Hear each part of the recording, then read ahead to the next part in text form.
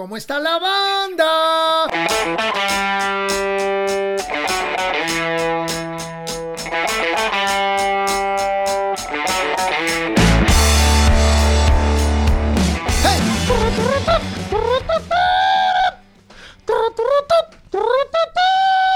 Esos son los metales de Sentimiento Latino de Peace and Love, ahí en la época de Avándaro, que era yo un chamaquito. Bienvenidos. ¿Cómo está la banda? Banda querida, bienvenidos a nuestro primer podcast de septiembre. Tenemos a un invitado increíble, a nuestro querido Ricardo Ochoa, todo una leyenda, todo un pilar del rock mexicano. ¿Cómo han estado? Espero que todo bien con ustedes, con sus chambas, con sus familias, con su vida en general. Nosotros hemos estado trabajando bastante duro, hemos estado teniendo muchísimas entrevistas y estamos levantando muchísimo contenido también para el círculo de amigos y la verdad que estamos pasando por un muy buen momento. Muchas gracias a todos ustedes por su apoyo y por siempre estar presentes apoyando cómo está la banda. En el podcast pasado lo comenté, pero ahora lo quiero ya como reafirmar. Este próximo sábado 11 de septiembre, son los 50 años de Avándaro.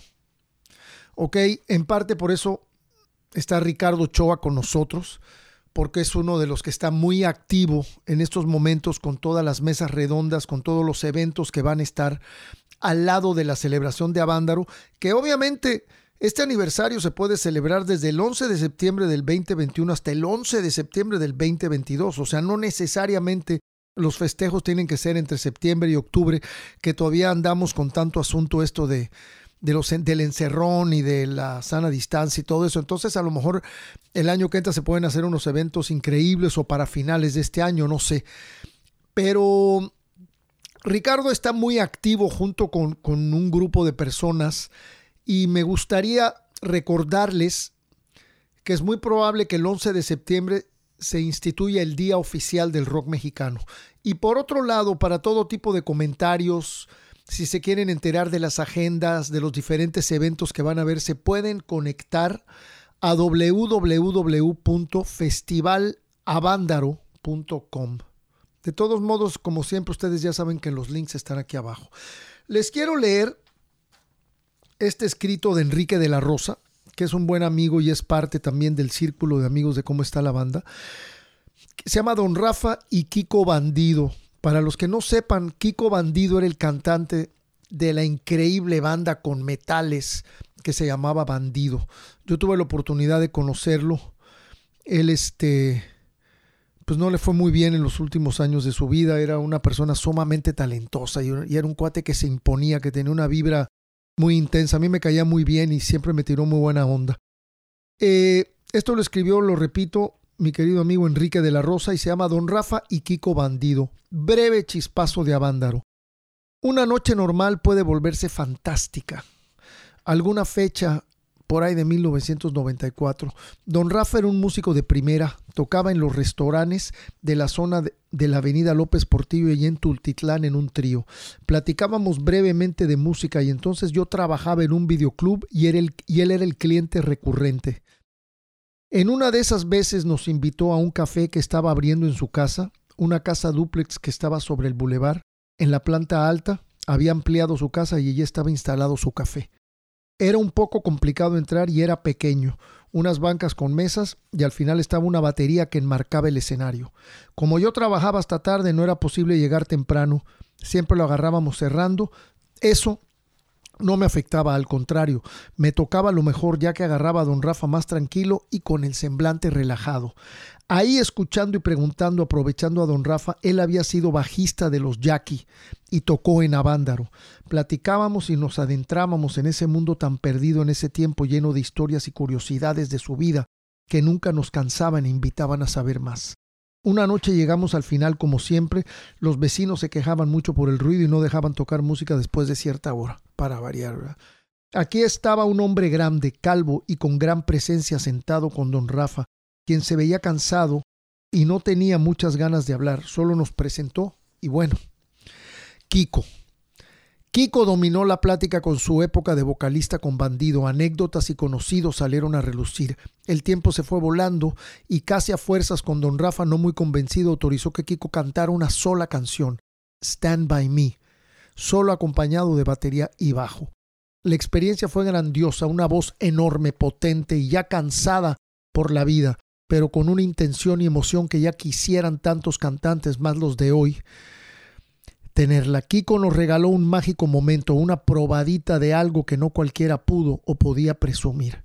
Ahora que Avándaro cobra relevancia por los 50 años de aniversario de aquel concierto legendario que prácticamente nació conmigo o yo con él, quise recordar esa noche que pasó fugaz e intensa, compartiendo con dos artistas que vivieron ese evento y que tuve la oportunidad de conocer y apreciar su arte.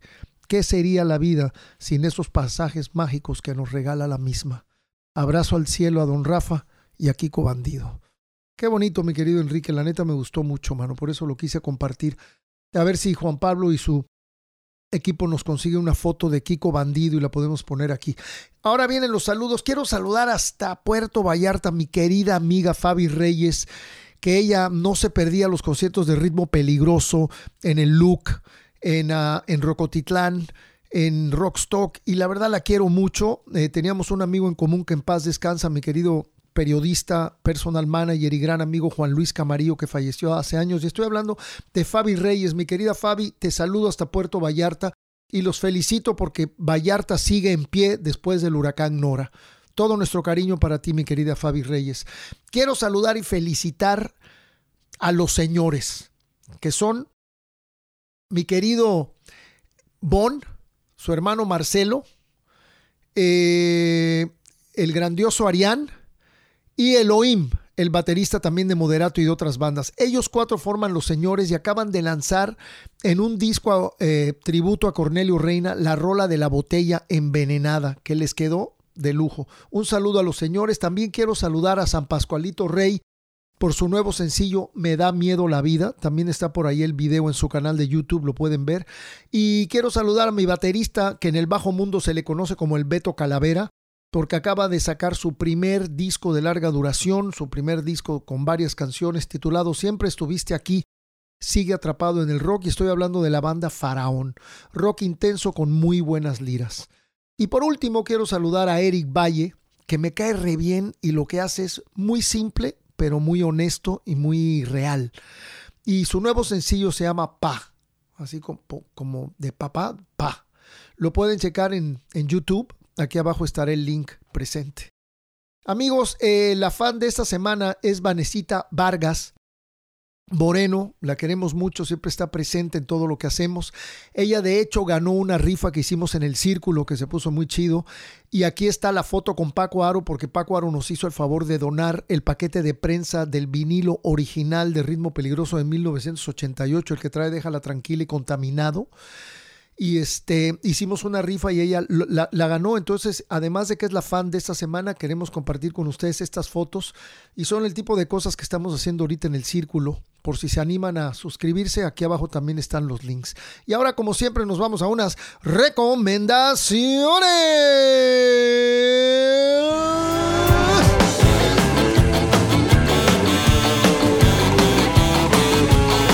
Traigo 3 recomendaciones el día de hoy. 2 mexicanas, 2 artistas mexicanos y una película americana que acabo de ver que me gustó mucho.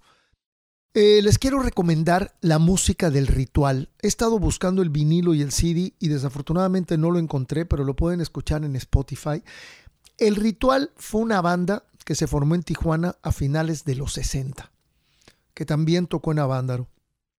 Pero cuando yo escuché al Ritual, y cuando yo escuché Mujer Fácil, que también le decían prostituta a la rola, se llamaba Easy Woman, yo me quedé impresionado por los sonidos de la guitarra, por la melodía del cantante Frankie Bareño, y de pronto te cambiaban la atmósfera y empezaba a sonar la flauta transversal en una rola que yo la podría haber catalogado en un principio así como medio en la onda de Led Zeppelin, y de pronto empezaba la flauta transversal, un instrumento tan clásico. Entonces te cambiaban de atmósfera. Me acuerdo mucho de esa canción, de otra que se llamaba Satanás o Lucifer también, y de otra que se llamaba Bajo el Sol y Frente a Dios. El Ritual estuvo formado por Frankie Bareño, guitarra, flauta y voz, Gonzalo Hernández bajo, Alberto Barceló batería y Martín Mayo teclados. El buen Martín Mayo tuvimos la oportunidad de conocerlo en Los Ángeles, en paz descansa. Tremendo tecladista, lo conocimos ya cuando andábamos de gira con el Dangerous y con la Kenny por allá de 1982. Era amigo de Ricardo Ochoa y por eso lo conocimos. Y él se dedicaba a hacer música para películas y documentales, músico muy talentoso. Pero Frankie Barreño, qué bárbaro. Toca la flauta, la guitarra y tiene una voz espectacular. Acérquense, por favor, a El Ritual, ahorita que estamos celebrando 50 años de Avándaro. Por otro lado, hay un guitarrista que la verdad tengo que decir que es un virtuoso. Maneja diferentes estilos, pero al menos la mayoría de la música que he visto de él es con una guitarra clásica. Y estoy hablando de Ernesto Luna Gómez. Él se empezó a acercar a nosotros, empezó a acercar a Bon, a Gazú, a Alejandro Markovich, a mí, a través de Twitter. Y de verdad que llevo meses escuchándolo. Y de pronto dije, no, pues él ya merece ser recomendado porque la verdad que cada vez que saca algo me sorprende, me impresiona, porque lo hace con mucha clase. Por ejemplo, hizo un cover de Voy a Buscar de Bon y los Enemigos del Silencio, verdaderamente impresionante. Es un guitarrista veracruzano, un verdadero virtuoso de la guitarra, ha ganado cualquier cantidad de premios y reconocimientos. Si se quieren conectar con él y escuchar su música, pueden entrar a ernestolunagomez.com. En la actualidad realiza una intensa gira de conciertos por México y Europa, promoviendo sus producciones discográficas y su obra para guitarra sola, apoyado por el Fondo Nacional para la Cultura y las Artes, el FONCA, además de desempeñarse como docente en la Universidad Veracruzana y en educación básica. Así que ya saben, amigos, acérquense a Ernesto Luna Gómez, también sus canciones están en Spotify, pero chequen su página que aquí abajito está el link. Acabo de ver una película con el hijo de Denzel Washington, que se llama John David Washington. No sé si ya lo tienen ubicado por ahí. Él creo que debutó, si no me equivoco, en una película de Spike Lee que se llama Black Ash Man, sobre un cuate de color que se infiltra con gente del Ku Klux Klan, una película muy interesante. Y después acaba de hacer hace poco, que a mí en lo personal no me gustó mucho, me pareció muy pretenciosa, la nueva película de Christopher Nolan que se llama Tenet. Pero esta película que les voy a recomendar se llama Beckett y es una película reciente. No es una obra maestra, es una película sumamente entretenida que te pone la adrenalina a hervir. Porque este cuate está de vacaciones con su novia en Grecia, se queda dormido manejando y ahí empieza todo un desastre que le cambia la vida radical. Y llega un momento en que tiene cualquier cantidad de gente persiguiéndolo, entre ellos la policía, la mafia. O sea, se metió en un mundo donde nunca se quiso haber acercado. Está muy bien dirigida, está muy bien producida, está muy bien fotografiada. Eso sí, de pronto al cuate le suceden una serie de cosas que cualquier ser humano a la segunda o a la tercera estaría en el hospital recuperándose, pero este cuate sigue adelante. Tiene mucha estamina. Beckett tuvo su estreno mundial en el 74º Festival de Cine en Locarno, Suiza, con mención honorífica, el 4 de agosto de 2021 y fue lanzado oficialmente el 13 de agosto del 2021 por Netflix, así que ya saben, la pueden ver por ahí. ¿Cómo se llama? Fue dirigida por Ferdinando Cito Filomarino. Este nombre me pareció bastante particular, habrá que ver qué otras cosas ha hecho. Ferdinando Cito Filomarino. No sé, a lo mejor es medio brasileiro, no sé, pero chéquense Beckett porque de verdad vale la pena, está muy entretenida, así como para verlo un domingo en casa, en la tarde y entrar un poquito en acción. Así que ya saben, amigos, las recomendaciones de hoy fueron la banda de rock sesentera a principios de los 70 llamada El Ritual, el guitarrista veracruzano Ernesto Luna Gómez y la película Beckett de hace unos cuantos meses, protagonizada por John David Washington, el hijo de Denzel Washington. Gracias por seguir apoyándonos, gracias por ayudarnos a seguir creciendo. Ya sabes que si no te has suscrito, aquí abajo nomás haces clic y te suscribes. También puedes escuchar este podcast en las principales plataformas de audio. Gracias a iHeartRadio por el apoyo y a Grupo Asir por la manera como nos están apoyando. Y también recuerda que si estás escuchando el podcast, también lo puedes ver por YouTube. ¿Ok? Me puedes seguir en Instagram, en Facebook, en Twitter. En Instagram ya les hemos dicho varias veces que los posts son muy diferentes, con cositas secretas del podcast que no salen aquí, y se vuelve muy padre lo que está sucediendo en Instagram. Suscríbete también a nuestro círculo de Cómo Está la Banda, es una manera de apoyarnos directamente. Ahí podrás ver también el podcast de Piro por la Libre. Ahorita acabo de tener a Paco Aro, ya tuve a Marcelo, tuve a Mariano Rico, un erudito del Latin Jazz, percusionista. Y estoy teniendo conversaciones y cosas muy interesantes, hablando también de mi vida y de diferentes sucesos. Se está poniendo muy chido. Cáiganle y apóyennos ahí en el círculo. Aquí abajo también podrán ver el link para poder conectarse con nosotros en el círculo de amigos de Cómo Está la Banda. Y ahora nos vamos a la mini bio de mi querido y admirado y respetado Ricardo Ochoa. La verdad debo decir que Ricardo Ochoa es como un hermano mayor para mí. Creo que para muchos. Pero sobre todo para mí no puedo negar de decirlo, de admirarlo, de darle gracias de tantas cosas que aprendimos de él en una etapa donde estábamos apenas comenzando y teníamos 21, 22 años y él ya pues venía de dar un rock and roll bastante intenso. Ya había formado Peace and Love, ya había formado Nahuatl, y estaba en los inicios de Kenny Los Eléctricos, ¿no? O sea, en fin, aquí les va. Ricardo Ochoa Munguía nació un 4 de diciembre en Guadalajara, Jalisco. Es el noveno de 11 hijos de los señores Rafael Ochoa Carrillo y Emérita Munguía Nava. Durante 2 años y medio estudió música en Los Ángeles City College en Los Ángeles, California. Su primera obra escrita y grabada es Peace and Love, coautoría con Felipe de Jesús Maldonado y Ramón Torres, en la entonces disquera Cisne Raf, sencillo de la banda del mismo nombre lanzado durante el movimiento conocido como Onda Chicana en la década de los 70. También es coautor de We Got the Power, Tenemos el Poder, la canción icónica interpretada por Peace and Love en el Festival Rock y Ruedas de Avándaro en 1971. Me Quieres Cotorrear también en coautoría con Kenny y No Huyas de Mí en colaboración con Annette Bard y Kenny, popularizadas por su grupo Kenny Los Eléctricos en los años 80. Más tarde formó Cita y sus Muñecas Rotas, que representó a México en el Festival Internacional de la Canción de Viña del Mar en 1991. En dirección y producción musical ha colaborado con Enrique Guzmán y Alejandra Guzmán, con Ritmo Peligroso, El Tri, Rostros Ocultos, Tex-Tex, Guillermo Briceño, Eugenia León, Lira and Roll, Los Tigres del Norte, Paulina Rubio, Eric Rubín, Sasha, Ricky Martin y Pedro Fernández, por mencionar algunos, o Pedrito.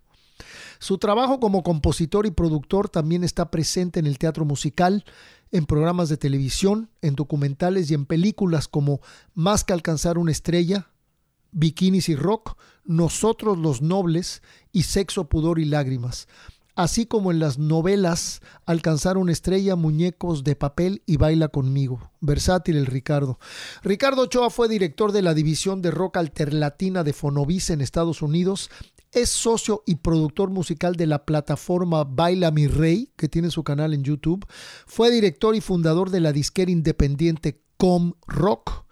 Y actualmente tiene su propio sello Rom Factory en Los Ángeles, California. En 2019, la Sociedad de Autores y Compositores lo distinguió con el reconocimiento Trayectoria 25 y más por su carrera como autor. Amigos, antes de darle la bienvenida a mi querido Ricardo Ochoa, quiero hacer un pequeño cambio, porque aquí teníamos, como ustedes se han dado cuenta, tenemos diferentes vinilos aquí puestos. Y en este momento tenemos el Get Your Jazz Out de los Rolling Stones, honrando la memoria de Charlie Watts. Y Get Your Jazz Out quiere decir Get Your Ass Out of Here, ¿no? Vete de aquí, salte de aquí. Por eso aquí hay un burrito, porque el burrito en inglés también le llaman ass, que ustedes ya saben lo que también quiere decir, ¿no? Este es si no me equivoco, es el segundo disco en vivo de los Rolling Stones y lo teníamos ahí para honrar la memoria de Charlie Watts. Y ahora, para recibir a nuestro querido Ricardo Ochoa, vamos a poner el de Peace and Love.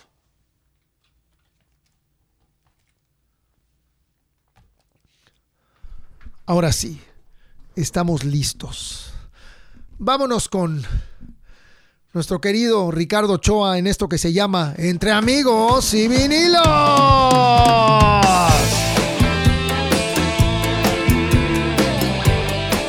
Mi querido Ricardo Ochoa, qué maravilla. Querido Piro. Al fin tenerte en cómo está la banda, mi querido Ricardo. Bienvenido, carnal. No sabes ¿Y el gusto cómo está la banda? ¿Y cómo está la banda? Eso, todo el mundo está bien por acá, gracias a Dios. ¿Tú cómo estás, carnal?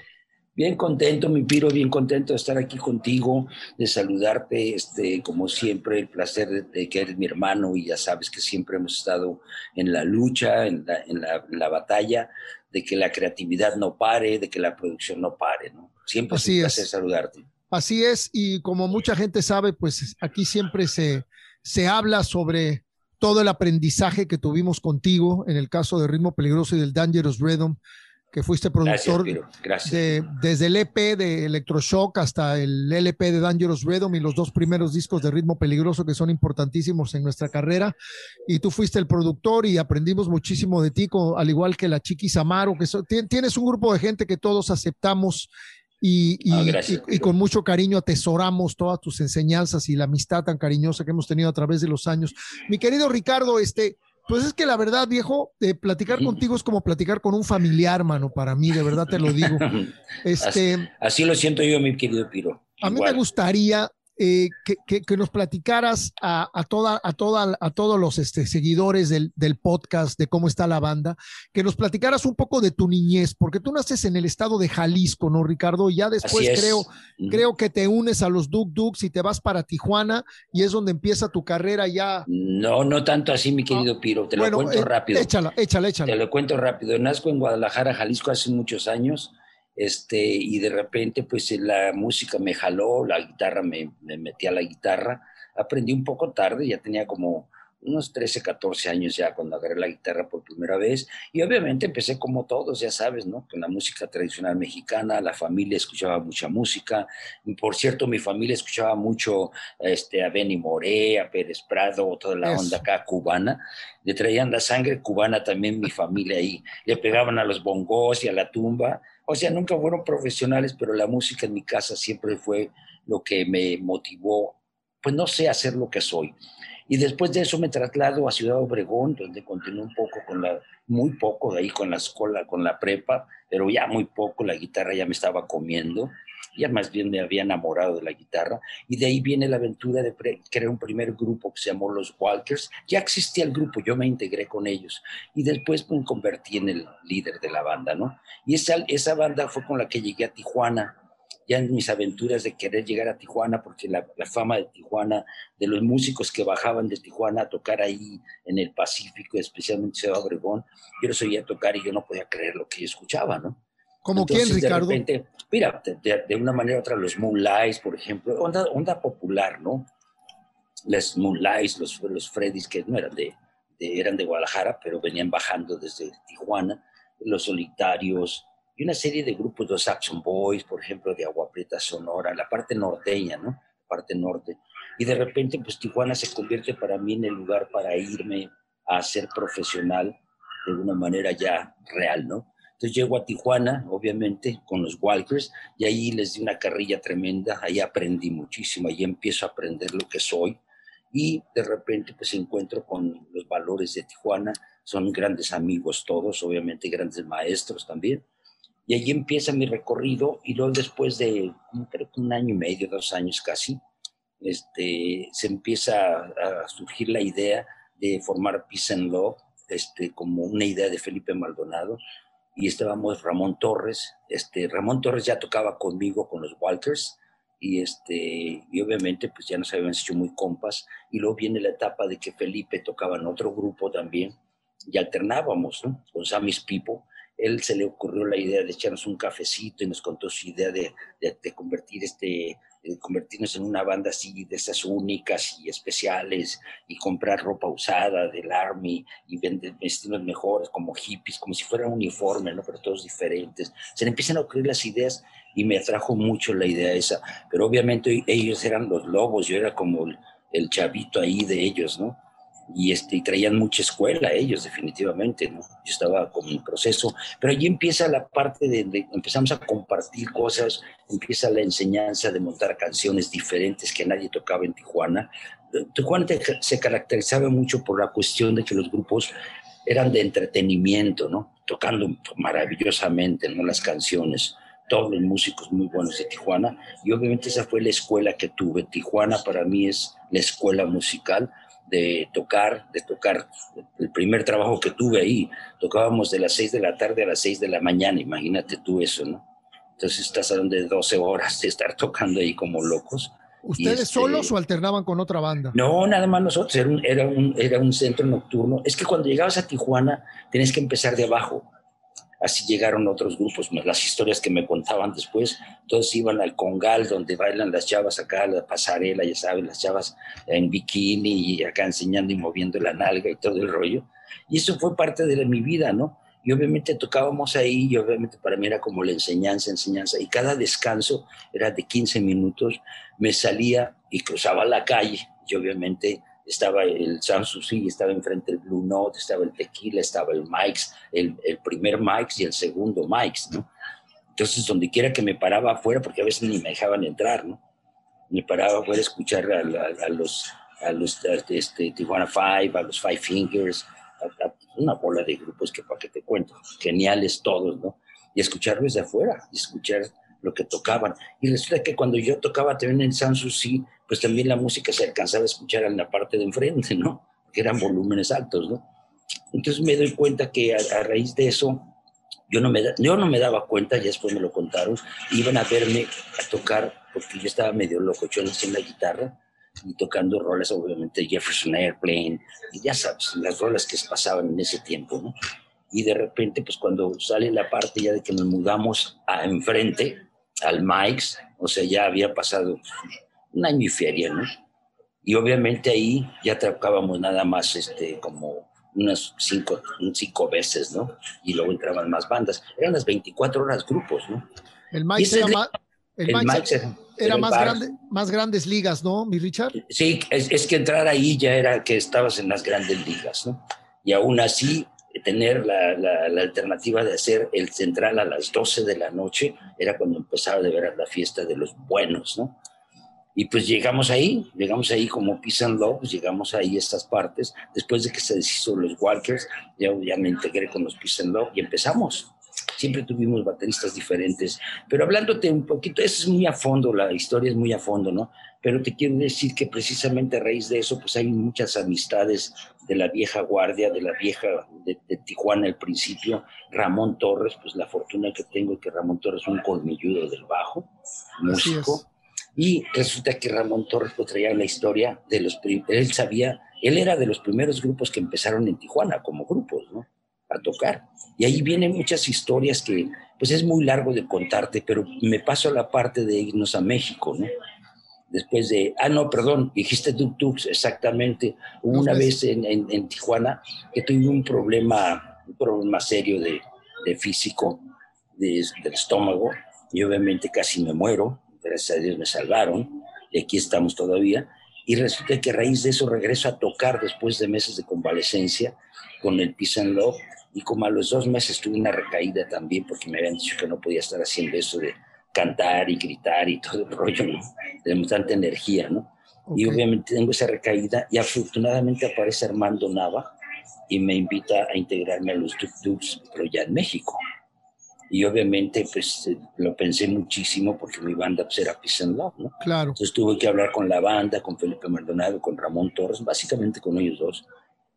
Y les dije que por cuestiones físicas, pues, sentía yo que sí me debería de ir allá para seguir tocando, ¿no? Y no, pues fue una gloria llegar a México, y era, pues, de repente tocar en un día un show nada más de 1 hora y pico, ¿no? O sea, cuando venía yo a tocar todas las horas que te decía, ¿no? Claro, claro. No, y obviamente sí. Armando Nava fue un aprendizaje para mí muy grande, en el aspecto de cómo se movían los tuk-tuks en la capital. Ahí de repente el ir a un lugar, a lo que era el Terraza Casino, escuchar a Javier Batis en vivo, atascado el lugar, como tipo Tijuana, precisamente tipo Tijuana, pero con un Batis monstruoso, así tremendo, que yo decía, wow, este es el sonido de Tijuana, ¿no? Definitivamente, ¿no? Con grandes músicos, grandes bateristas, metales y todo. Y la gente que convocaba a Javier Batis era la crema innata, era José Agustín, Parménides García Saldaña, el otro, la Angélica María, o sea, pura gente acá de ese tipo, ¿no? Entonces de repente eran los reventones con ellos, y así es como conozco eso, y de repente los tuk-tuk ya se van a desbaratar, y Armando quería que le siguiéramos, y yo decidí regresarme con mi banda, Peace and Love, ¿no? Y te regresas a Tijuana. Me regreso a Tijuana, y precisamente, te voy a decir una cosa, Peace and Love ya se caracterizaba por tener repertorio que en realidad nadie tocaba, ¿no? O sea, nadie tocaba gente, que nosotros sí lo tocábamos, cosas que nadie tocaba, ¿no? Entonces, nuestros fans, digamos, de Tijuana, pues siempre, cuando íbamos a empezar el set a tocar, a las 12 de la noche, por ejemplo, era nuestro primer set, ya estaba atascado el lugar, ¿no? Y era como conciertos, ya no tanto de bailar y de entretener, se echaban en la pista y se ponían ahí sentadas con su drink y echarnos las porras y escuchar la música que tocábamos, no era como concierto más que nada. Y normalmente pues la gente se ponía a bailar y terminábamos el set y se iba la gente, ¿no? Y en el otro set regresaban otra vez, ¿no? Y así estaban todos los 6 sets que tocábamos, ¿no? Pero lo más increíble de esto es cuando me decido regresarme de México a Tijuana. Obviamente alguien por ahí me trajo el disco, que primeramente es el de Whole Lotta Love, de Led Zeppelin, y no, pues me volaron el coco, ¿no? Al rato platicamos de eso, mi querido Richard. Y esa es mi etapa donde pues ya Peace and Love, estoy en Tijuana ya otra vez con ellos, y después como de un año, algo así, ya estando montando todo ese material y todo, pues sale la oportunidad de regresar a México a tocar, de ir a México por primera vez a tocar, de Peace and Love, y obviamente pues fue una junta que tuve con los muchachos, con Felipe, con Ramón, Ramón Torres de plano, pues él no quiso irse, ¿no? Entonces, pues yo tenía que tomar una decisión porque era un contrato que me estaban ofreciendo muy bueno en lo que había sido el Terraza Casino con Javier Batis. Ya habían cerrado, ya tenían un rato cerrado y lo querían reabrir con alguien de Tijuana como cuando llegó Javier Batis, que llegó de Tijuana. Son anécdotas y cosas. No, está interesantísimo. Hay un sonido, no sé si hay una tele prendida donde estás o una estación de radio o algo, sí. Gracias. Permíteme, sí. Gracias. Es que te platico, cuando nos salimos, estamos ahorita aquí en un hotel, sí. Estoy en el Paso Robles, te comentaba. Donde hay muy buenos familiar. Vinos. Además, qué bien sabes, ¿no? Sí, no, ya les tuvimos oportunidad de estarlos probando ayer en una comidita muy rico. Venimos aquí en un asunto familiar, pero estaba diciéndote que como siempre, yo estaba afuera y regresé ahorita para estar aquí contigo, y resulta que siempre se queda la tele prendida para el perrito que se pone a ver la tele, ¿no? Órale. El alegro. Ricardo, entonces, obviamente, estos maratones en Tijuana de 6 horas, digo, desgastaban a cualquiera. De 12 horas. Y más a un cantante, ¿no? Entonces, de pronto, te vas con Duk Duk a México, después Duk Duk se desbarata, se deshace, te regresas con Peace and Love a Tijuana y luego regresas a México con Peace and Love. Así es, ¿cierto? exactamente. Entonces, ahí viene la parte más importante que yo creo, Piro, que te tengo que transmitir, ¿no? Llegamos a Tijuana después de un recorrido muy aventurado, porque obviamente nos habían mandado un anticipo para viajar. Traíamos carros con placas de Tijuana, cada rato nos paraba la aduana, ya sabes, en todo el camino a México. Hijo de su mañana. No, eran horas pasando ahí. Ahí creo que es donde aprendo a cómo lidiar con esas cosas, ¿no? Porque obviamente teníamos que llegar a México a tocar pues, el día que íbamos a estrenar, ¿no? A debutar.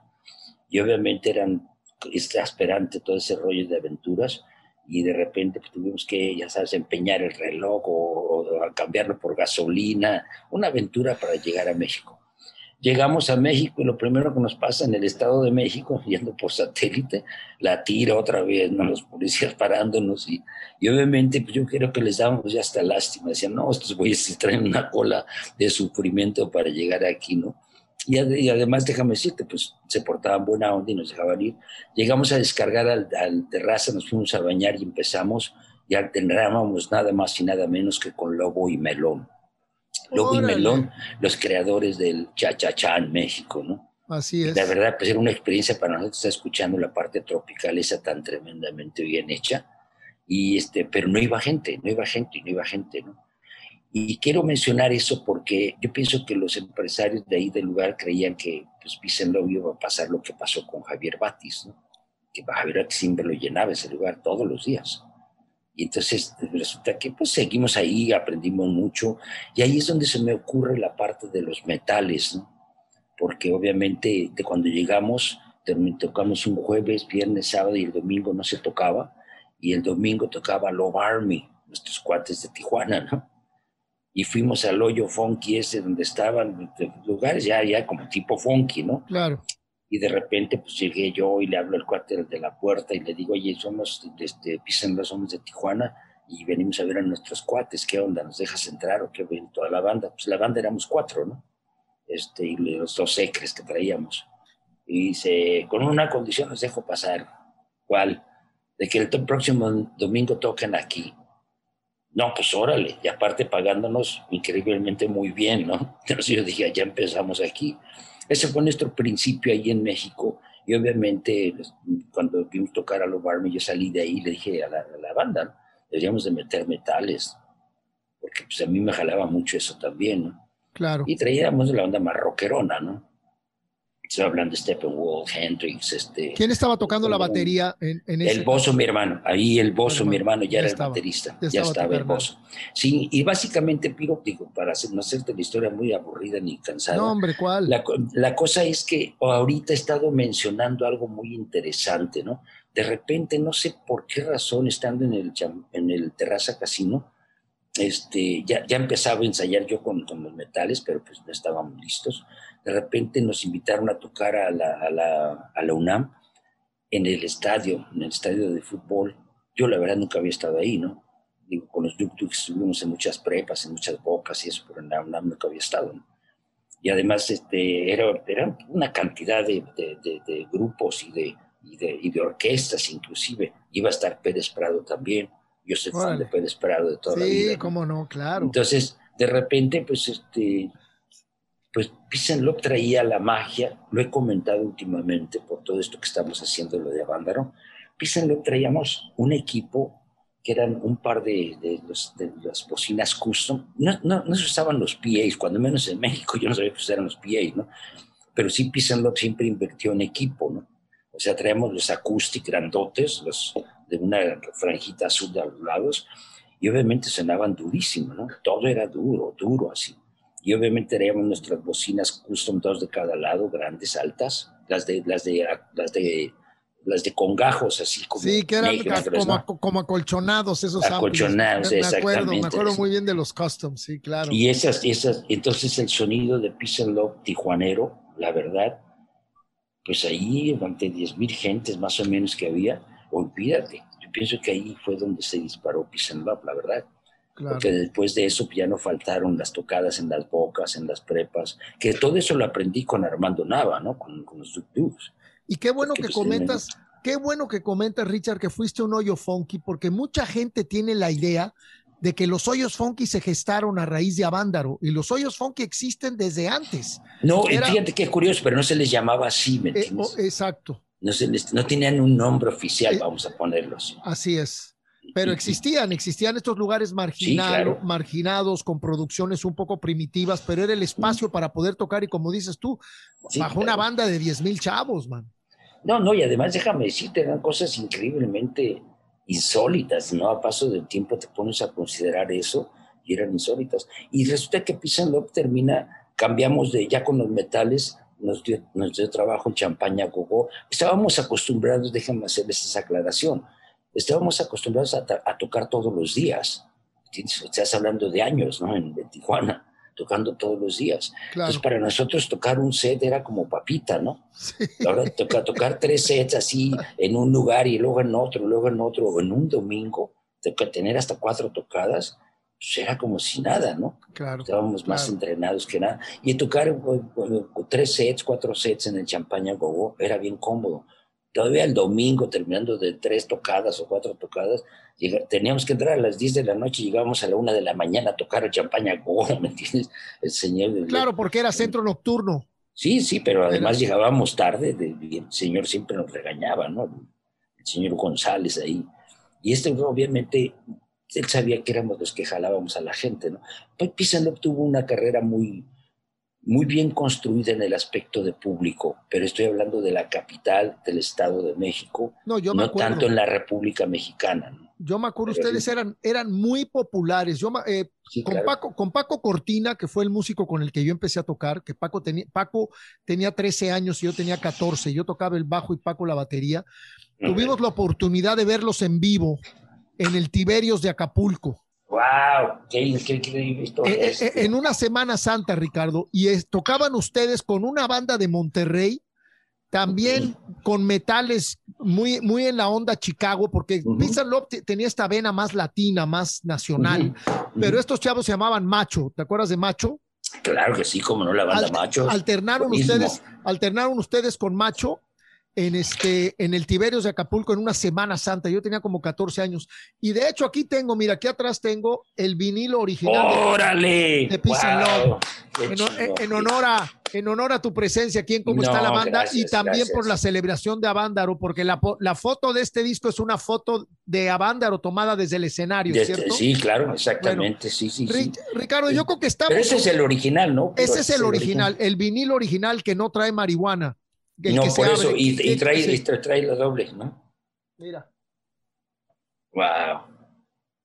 El que se abre y salen crucificados Maldonado, Exactamente, Ramón y sí, tú. Está. exactamente. Wow, qué maravilla, Piro. No, pues tienes la verdad una reliquia ahí, te lo digo. Este es Ni el yo lo original. tengo, No me ni yo lo digas. tengo, Así ¿no? Ni yo lo sucede, man. tengo, sí. Qué bueno que lo tienes, Piro, me da mucho gusto Sí, eso, no, me da mucho es un gusto. disco que quiero mucho, Ricardo. A mí Sentimiento Latino es de las canciones favoritas de toda mi vida. Y cuando a mí me decían, no, es que el ritmo peligroso y la fusión, y yo les digo, mira, nosotros lo estamos haciendo a nuestra manera, pero 10 años antes que nosotros había una banda que se llamaba Peace and Love, y escúchate esto, porque eran como un Chicago mexicano, Ricardo. Sí, claro, sí. Y O sea, la influencia latina que traíamos precisamente es como tú bien lo dijiste, ¿no?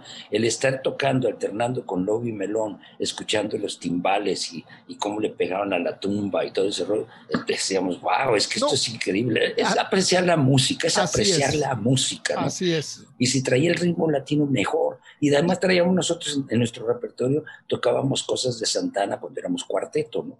Okay. Entonces, pues obviamente ya traíamos como esa vena, sin percusiones, porque no teníamos percusionistas, ¿no? Pero era parte del repertorio. Ricardo, y entonces ven a Love Army y te entran estas ganas de meter metales. Obviamente entran metales porque el único disco de Peace and Love ya es con metales. Si no me equivoco, firman con discos Cisne o discos Gas, no me acuerdo. Discos Cisne Raf. Cisne Raf.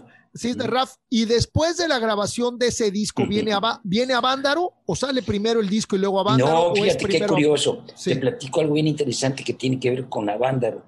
Resulta que, bueno, tengo que hablar de esto porque es bien importante por el motivo que se está haciendo esta celebración del 50 aniversario. Resulta que para mí, cuando nos dicen que nos podemos grabar, y en 8 canales, además, en 8 canales, era lo mejor así, wow, sabías que los Beatles venían de 4 canales y aquí hay 8, wow, ¿no? Claro. Se va a hacer más, va a ser mejor, ¿no? Los alucines de chavo que no sabes nada, pero te sorprendes. Y de repente, pues hicimos un cover, una Shapes of Things, que la cantaba Jeff Beck con Rod Stewart, y nosotros le metimos metales y le metimos cosas así, porque traía una cosa medio latinada. Lo latinamos, pero no era original, ¿no? Y a mí eso me pateaba mucho, y le decía a la banda, es que, pues hacer covers, no tiene caso, vamos a componer. Yo les decía, vamos a componer. Claro, y de repente me dicen, pero pues, ¿quién va a componer? Y dije, bueno, pues yo me voy a poner a componer. Dije, pues no me queda de otra, ¿no? Y sale la primera canción que salió, las 2 primeras canciones que se grabaron fue la del tema de Peace and Love, el tema de Peace and Love, y una que se llama High Flying Lady. Y esas dos canciones, de alguna manera, cuando las grabamos, obviamente en el estudio donde grabamos y todo, por alguna razón hicieron un sencillo, y ese sencillo alguien lo llevó a la radio, ni siquiera a la disquera, un amigo creo que era de nosotros, y lo empezaron a tocar en Radio Capital. Y nosotros nos sentíamos, pero ya sabes, como empavorreados, ¿no? Así, wow, nos están tocando en la Claro, radio, ¿no? fácil. Y la cosa es que yo no digo que nosotros empezamos, yo pienso que ya venía como el boom, ¿no? Porque estás hablando de un poquito después, pues está ya la revolución de Emiliano Zapata, empiezan a tocar a la División del Norte, a la banda Machos, y todos nos tocaba la radio, ¿no? Entonces, pues obviamente, pues la gente, más gente jalas, ¿no? Cuando vas a tocar, ¿no? Y Peace trae un recorrido muy interesante porque a nivel de músicos te hablo del sindicato, éramos también músicos del sindicato nosotros, nunca íbamos a las juntas ni nada porque siempre estábamos ocupados, ¿no? Pero siempre registrábamos nuestros contratos. Eso. Y no se la creían, ¿no? Haz de cuenta de un domingo de registrar 3, 4 contratos y decían, órale, estos cuates, ¿cómo que van a tocar 4 veces en un mismo día, no? Y entonces ahí empieza a correrse el rumor de que Peace and Love están fuertes, están muy fuertes, ¿no? Y obviamente los músicos que nos veían, de repente, imagínate alternar con orquestas, ¿no? De Carlos Campos, la orquesta de esto y todo, y tocábamos nuestro rollo, ¿no? Tocábamos algunos covers también, pero lo más interesante de eso es que de ahí viene el recuerdo de muchos músicos que yo siempre admiré, que los encuentras de repente en la vida y se acuerdan de eso, ¿no? No, hombre, nosotros Peace and Love, wow, bla, bla, bla, bla. Y obviamente pues te llena de orgullo eso. Y hay una relación inmediata ahí de amigos, de hermanos, de músicos, ¿no? Claro. Y eso me siento muy orgulloso de sí poder platicar. A mí siempre me impresionó, Ricardo, la introducción tan larga, pero tan creativa y tan variada de Latin Feeling, de sentimiento latino antes de que entre la voz. Porque suceden una cantidad de atmósferas y también yo no sabía, digo, tú tocabas la flauta transversal muy bien, mano, porque la flauta de esa canción es preciosa, ese puente que tiene de flauta. Me da gusto que me digas eso, mi querido Piro, pero la dejaste de tocar muchos años, pero al menos totalmente. En esa época la tocabas muy bien, man. No, mira, veníamos precisamente, yo agarré la flauta cuando Jethro Tull. Entonces, claro, Tull, igual que yo, más o menos. Cuando los Animals ahí metían una flautita, ¿no? En la de Spell the Wine, entonces yo agarraba mi flautita y obviamente todo era de oído, ¿eh? Todo, no de escuela, todo era de oído, aprenderte las notas y este rollo, ¿no? Tocar la Jethro Tull de oído, pues era pues aprender las notas de la flauta, obviamente, ¿no? Claro. Pero en realidad, mi querido Piro, nunca he sido un flautista, así que dijeras tú, pero mira, la música es la música, ¿no? Y si algo te divierte es que descubres cosas a veces por tu talento que tienes musical, y eso lo comparto mucho, ¿no?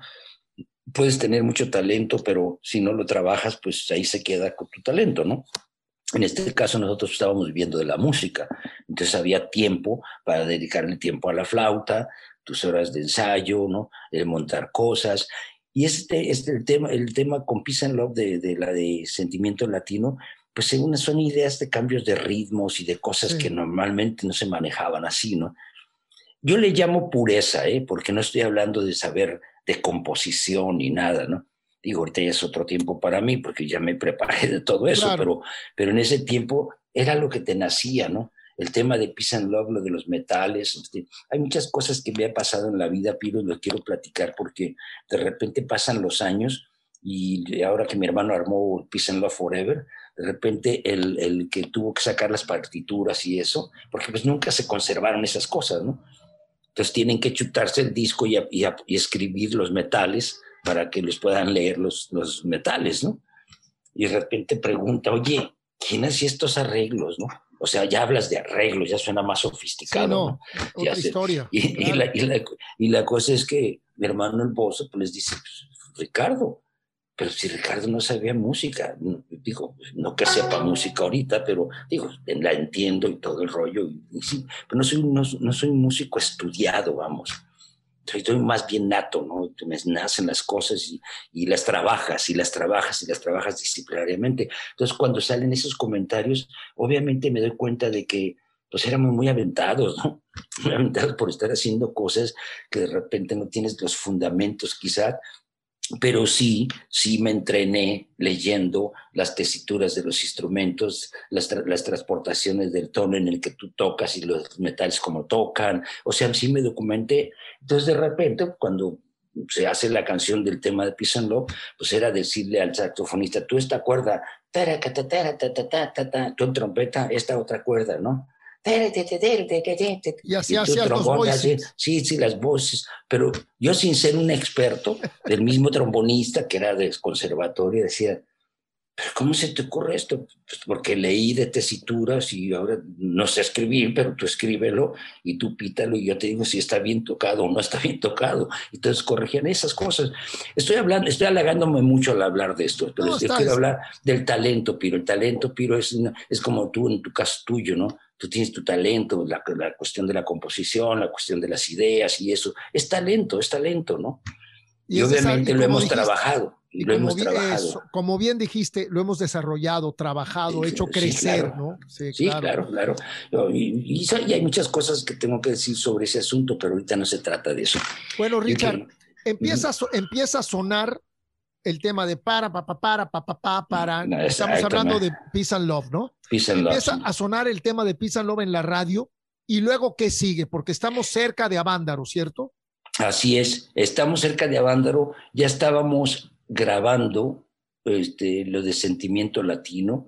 Ya estábamos grabando eso. Pero Avándaro, o sea, se cuenta, se grabó ese sencillo y la disquera nos insistía que grabáramos el LP, ¿no? Y entonces, pues no teníamos el material, sale la de Sentimiento Latino, sale la de We Got the Power, las estamos grabando, todavía no están terminadas. Against the Devil, en memoria de los muertos, en memoria de los pirados, que es una canción para mí muy importante, Una muy balada. representativa, sí, muy fúnebre, es como música de funeral, ¿no? Tum, tum, tuc, tuc, tuc, tuc, tum, tum, Sí. toc, toc, toc, toc, toc. Era Como una muy procesión, ¿no? fúnebre, sí, es una onda fúnebre, ¿no? Y la verdad, esa canción, la idea de empezar con la flauta, la cuestión, cosas, ya sabes, de búsqueda, ¿no? De búsqueda de composición. Por eso te digo que yo quizá aprecio más el disco de Peace and Love por la pureza que trae, ¿no? No tanto escolar, ¿no? No tanto de querer apantallar, ¿no? Sino de crear atmósferas, ¿no? Como tú bien lo dices, el sentimiento latino, cuando entra la parte de esa parte, para mí era, no sabes cómo me volvía loco yo ahí en el escenario, porque me sentía azteca, ¿me entiendes? Me sentía así, wow, y me ponía a brincotear con ese ritmo, ¿no? Y luego entra el solo de lira y luego las metales, entonces era una magia muy poderosa energéticamente hablando, ¿no? Así es. Y la verdad, pues son las cosas que te digo de Peace and Love, de lo que he vivido. Y me da gusto que me dejes platicar estas cosas, Piro, porque pues son los valores de los que trae uno a la edad que se tiene ya. Claro. Y eso es lo más valioso, ¿no? Gracias por dejarme compartir estas experiencias. No, yo creo que es muy valioso todo lo que estás platicando, Ricardo, y además mucha banda joven a través de ti, a través de este podcast, está conociendo verdaderamente la historia de nuestro rock, cómo se fueron dando tantas cosas, ¿no? Entonces, al fin, empiezan a componer y entran a los estudios de Cis de Raf ya con una banda con metales, a grabar el único disco y el icónico disco de Peace and Love. Así es, exactamente. Y luego, Ricardo, tú viviste, quisiera que nos platicaras de esa grabación, pero para mí una parte importantísima de esta charla es que tú viviste a Avándaro, man, y tú lo viviste de cerca. Y ahorita casualmente, mi querido Choa, estamos a punto de llegar a los 50 años de Avándaro. Y yo sí quisiera, si quieres, después de que nos platiques un poquito de la grabación o como tú quieras, como se te dé la gana, aquí no hay nada. Platicamos de la grabación. Yo quiero que nos platiques cómo era esa época, qué se sintió tocar en Avándaro, cómo fue Avándaro. Wow. O sea, transmítenos todo eso, mi querido Ricardo, por favor. Mira, mi Piro, para empezar la grabación te quiero decir cosas muy importantes, ¿no? Porque tiene que ver con la parte de creativa de la gente que te rodea, ¿no? Para eso Armando Molina ya se convirtió en nuestro manager, oficialmente. En paz descanse. En paz descanse. que le vamos a hacer su homenaje también, ya te enterarás, en esto de los 50 aniversario.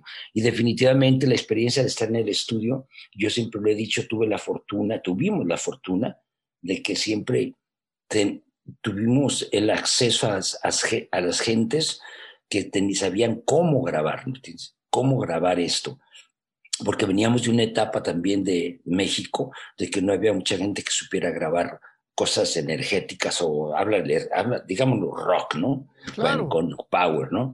Y resulta que tuvimos la suerte, la de Sentimiento Latino, la de We Got the Power, todas las canciones que se grabaron después del tema de Peace and Love y de High Flying Lady, cambió todo el rollo del sonido, porque el ingeniero que ya nos puso la disquera, como nos convertimos en famosos y exitosos, ¿no?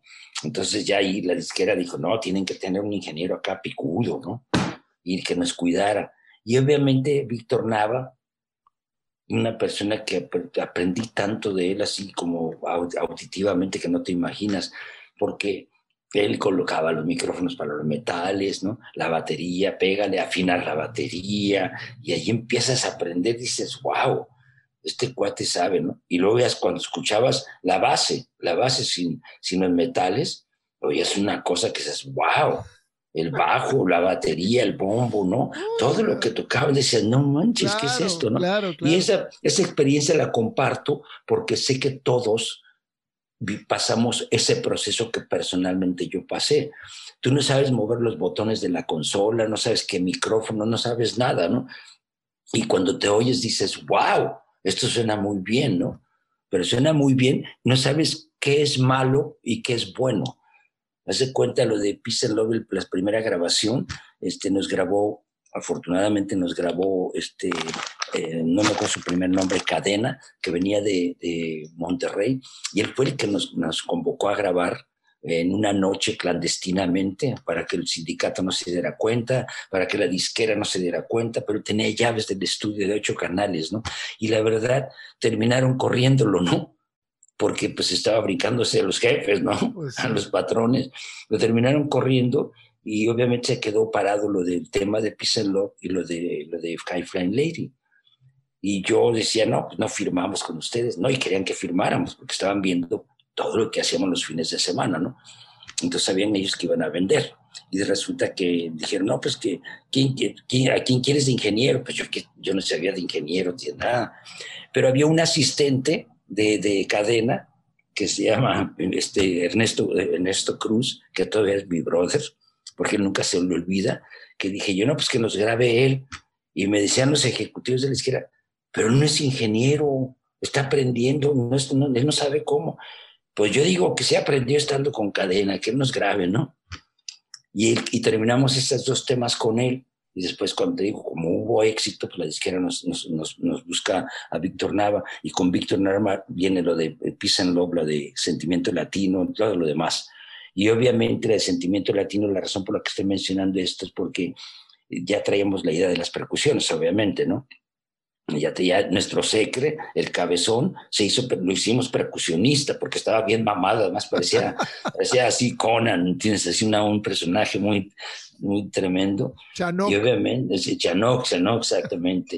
Y luego de repente, pues ya traíamos percusiones, y el Felipe de repente se compró unas timbales y dejaba de tocar el teclado y se metía a dar ritmo con estos. Permíteme tantito, ¿no? Sí, hombre, no hay problema.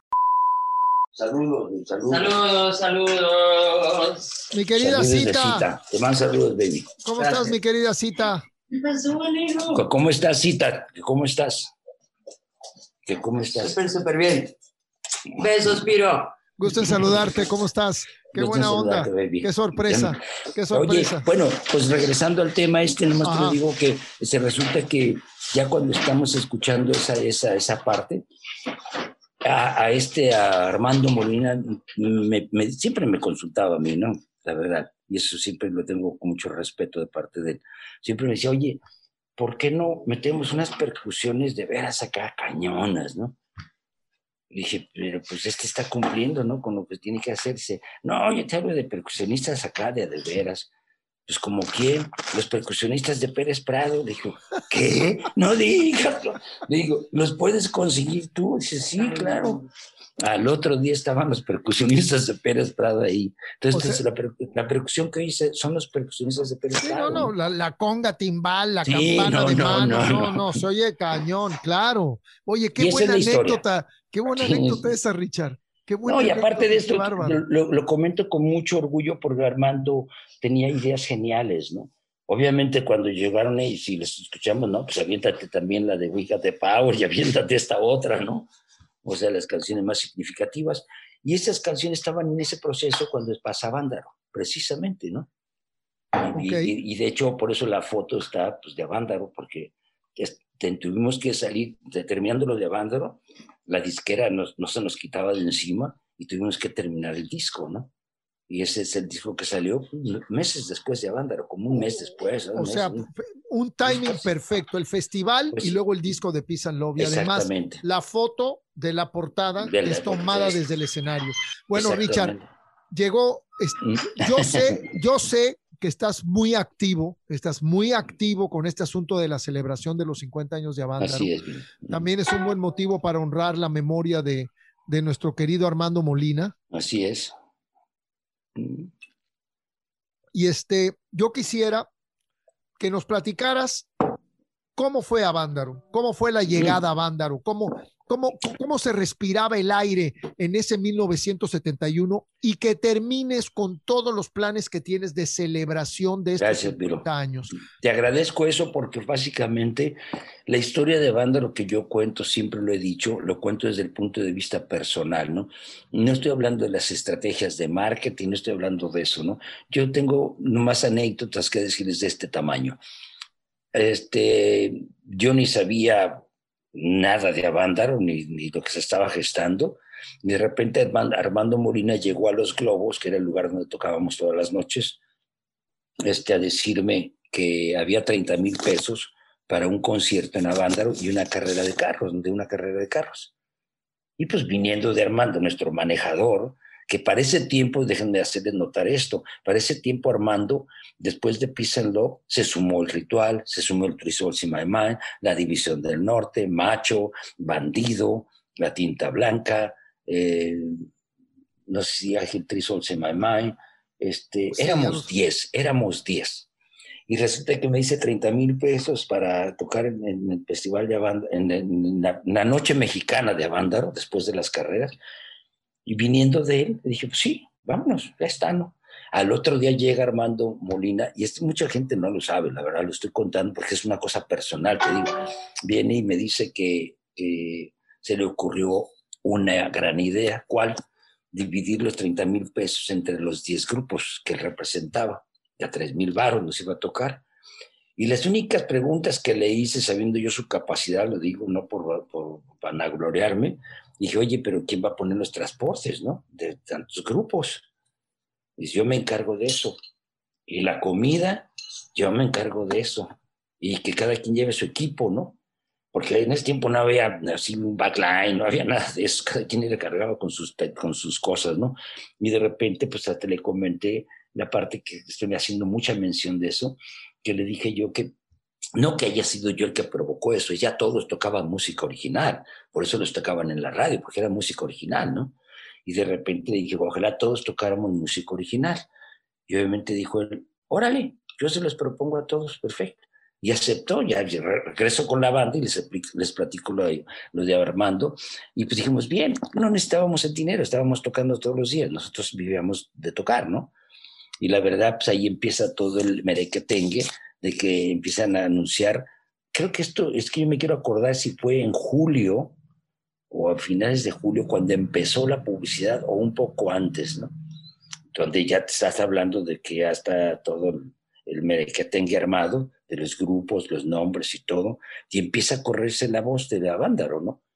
Y estás hablando después del halconazo. Hago yo esta plática ahorita cuando yo no sabía de esas cosas nefastas, ¿no?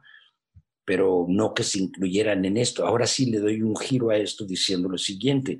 O sea, si te pones a ver la parte del halconazo, fue el 10 de junio, te pones a ver y luego estás haciendo un festival donde pues va a ser unas carreras de carros y un concierto ahí de grupos locos, pues se les fue, nadie peló esa parte, ¿no? Claro. Porque nadie se esperaba que empezaran a llegar tanta gente desde el primer día. Claro. Para las carreras de carros, pero no iban a las carreras, iban a la música, ¿no?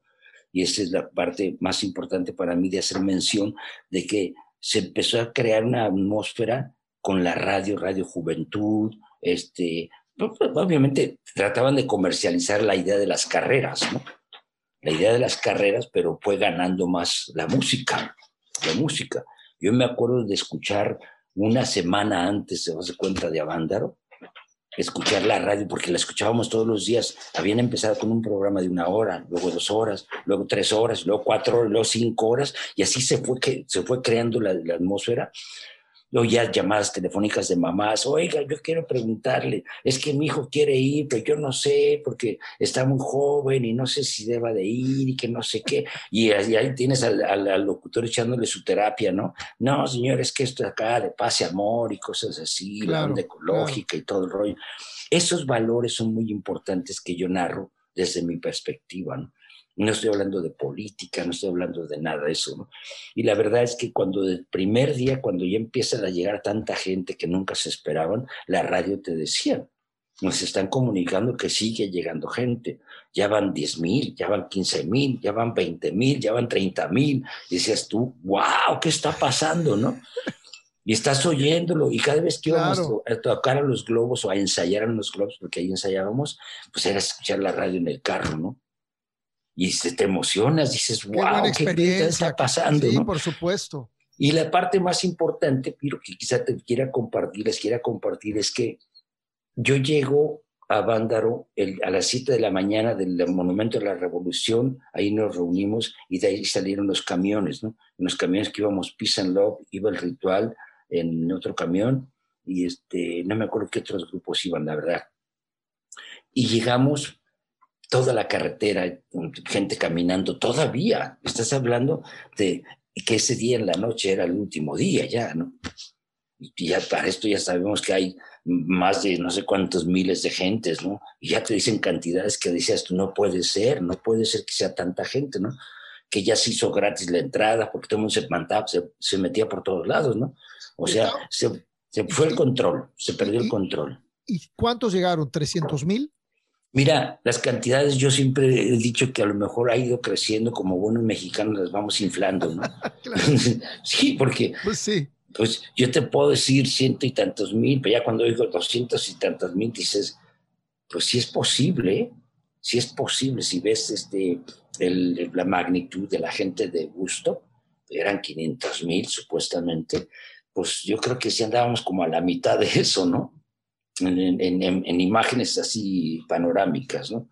Y de repente, pues estas cosas son de que llegas ahí, el camión ya no pudo entrar hasta el backstage supuestamente, ni de chiste pudo entrar, así estaba atascado de carros por todos lados. O sea, tengo cuates que nunca supieron dónde dejaron su Volkswagen y ahí se quedó, porque nunca lo encontraron, ¿no? Sí, pues un caos. Tengo cuates de anécdotas tremendas, ¿no? Y la verdad, cuando pasa esto, estoy hablando de que llego yo, nos bajamos del camión, yo no me encargaba del equipo ni nada de eso, teníamos la gente que se encargaba de eso, ¿no? Entonces iba con una chava que andaba conmigo, y tomaditos de la mano acá, yo con mis guaraches y mis pantalones acá acampanados, ya sabes, con mi greña y todo. Y no digo que me reconocieran que era yo o que no era yo, ¿no? Era un greñudo como todos los que estábamos ahí, un hippie como todos los que andábamos ahí, pero eso sí, desde que empiezas a caminar entre las casas, las casitas de campaña que se armaron ahí con ramas y con sábanas y con telas y no sé, con cosas así raras, había unas más sofisticadas, ¿no? Pero de repente vas caminando y todo era peace and love, y te estaban cocinando, decían, peace and love, ¿quieres comer algo, hermano? ¿No quieres comer? No, gracias, buena onda, peace and love, y volteabas acá, y peace and love, y gentes encueradas acá, peace and love, decía yo, puta, qué locura, qué emocionante está esto, ¿no? Un festival de paz y amor. De paz y amor, exactamente. Claro. Y llegas al escenario, a lo que es el backstage, es una de esas casas de campaña que se usan en el ejército grandísimas, con ¿cómo le llaman? no pasto, ¿cómo se llama? Como hierba, pues, para que no se mojara, porque se consideraba que iba a llover mucho, ¿no? Okay. Entonces te acostabas ahí en el piso, ¿no? Ahí te dabas una cobija o había un cátares ahí que siempre estaban ocupados. Y yo me aventé desde las 7 de la mañana, sin dormir, sin nada, porque además teníamos hotel. Yo nunca quise ir al hotel. Pues yo no podía, la que sentía yo era tremendo, porque quería caminar y andar con mi chava que andaba conmigo, caminando y viendo esa vibra. Viviendo la experiencia. No. No, y a lo Una mejor, cosa inolvidable. a lo mejor en lo que ibas al hotel y regresabas, se te iban 6 horas. Y es que llegas. Efectivamente, no, y efectivamente, porque de repente, no sé, como a las 12 del día me dice Moreno, oye, vamos a ir al hotel para hacer la rifa de quien toca primero y todo ese rollo, ¿no? Para que saques el boleto. No, sácalo tú, le dije, yo aquí me quedo, yo no voy, ¿no? Y la cosa significativa es que cuando ya vamos a tocar, la banda ya está de regreso, se fueron al hotel, no sé ni quiénes fueron al hotel, yo estaba viviendo mi rollo ahí, ¿no? Lo que sí sabía que las bandas, pues cada quien traía su viaje, ¿no? Pero yo sí sabía que Pisando teníamos como un compromiso muy grande por toda la cantidad de recorridos que hacíamos todos los fines de semana y las bocas y las prepas. Y obviamente, pues, ya antes de subirnos al escenario, a ver, agarrémonos de la mano, así hacemos un círculo y la buena vibra, nos vamos a estar bien y todo va a salir bien y hay que hacer la buena vibra y todo, ya nos abrazamos y todo. Y órale, pues, para subir al escenario, ¿no?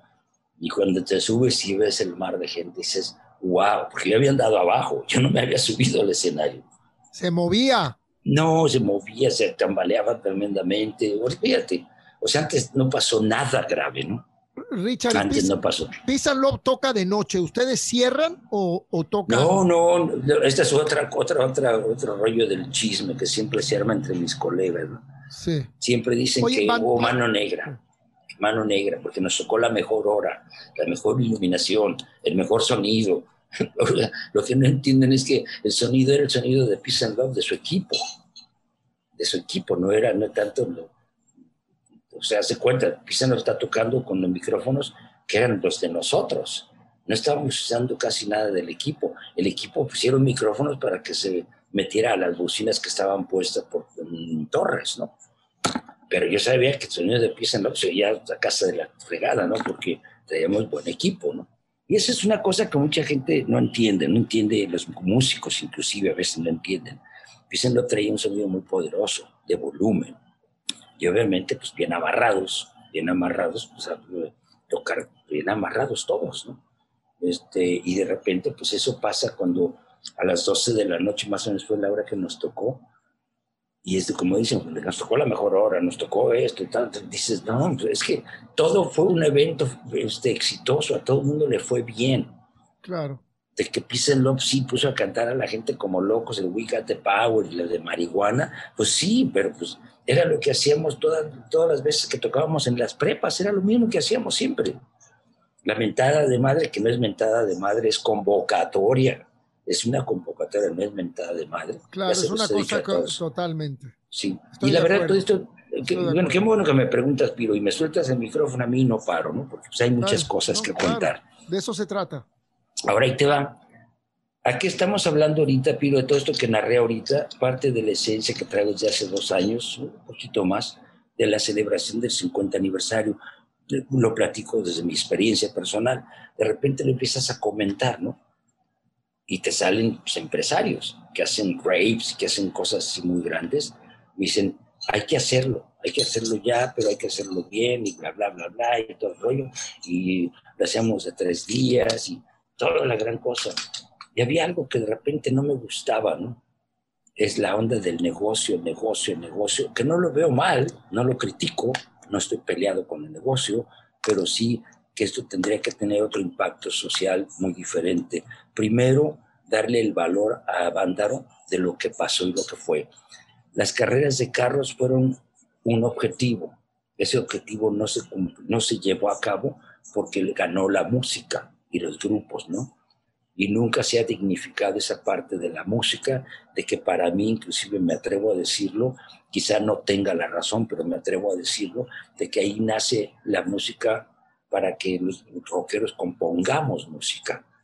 porque todos ya componíamos música y todos tocaron canciones originales, no todas al 100%, pero todo, las influencias que traes, el Three Strokes in My Mind, los Tequila, los Jackie, todos tocábamos cosas, Bandido, con influencias, ¿no? Todos traíamos Bandido, influencias. ahorita que mencionas a Bandido, ¿Bandido tocó en Avándaro, Ricardo? Sí, claro, claro. Qué Sí, buena geniales. banda, man. No, Qué no, buena banda.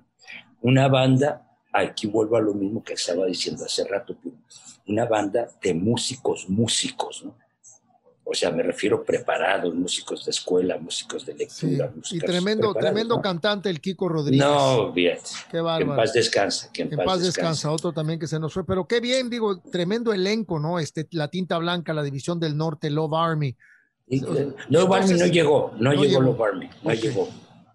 Y vienen muchas historias alrededor de esto, pero a lo que voy con esto, mi Piro, esta celebración del 50 aniversario de Avándaro, armamos un comité, Ricardo Macías es un abogado, tiene su empresa que se llama Campus on the Stage, es empresario, es productor también de música, está Alex Perales, que es también compositor y músico y todo el rollo, ¿no?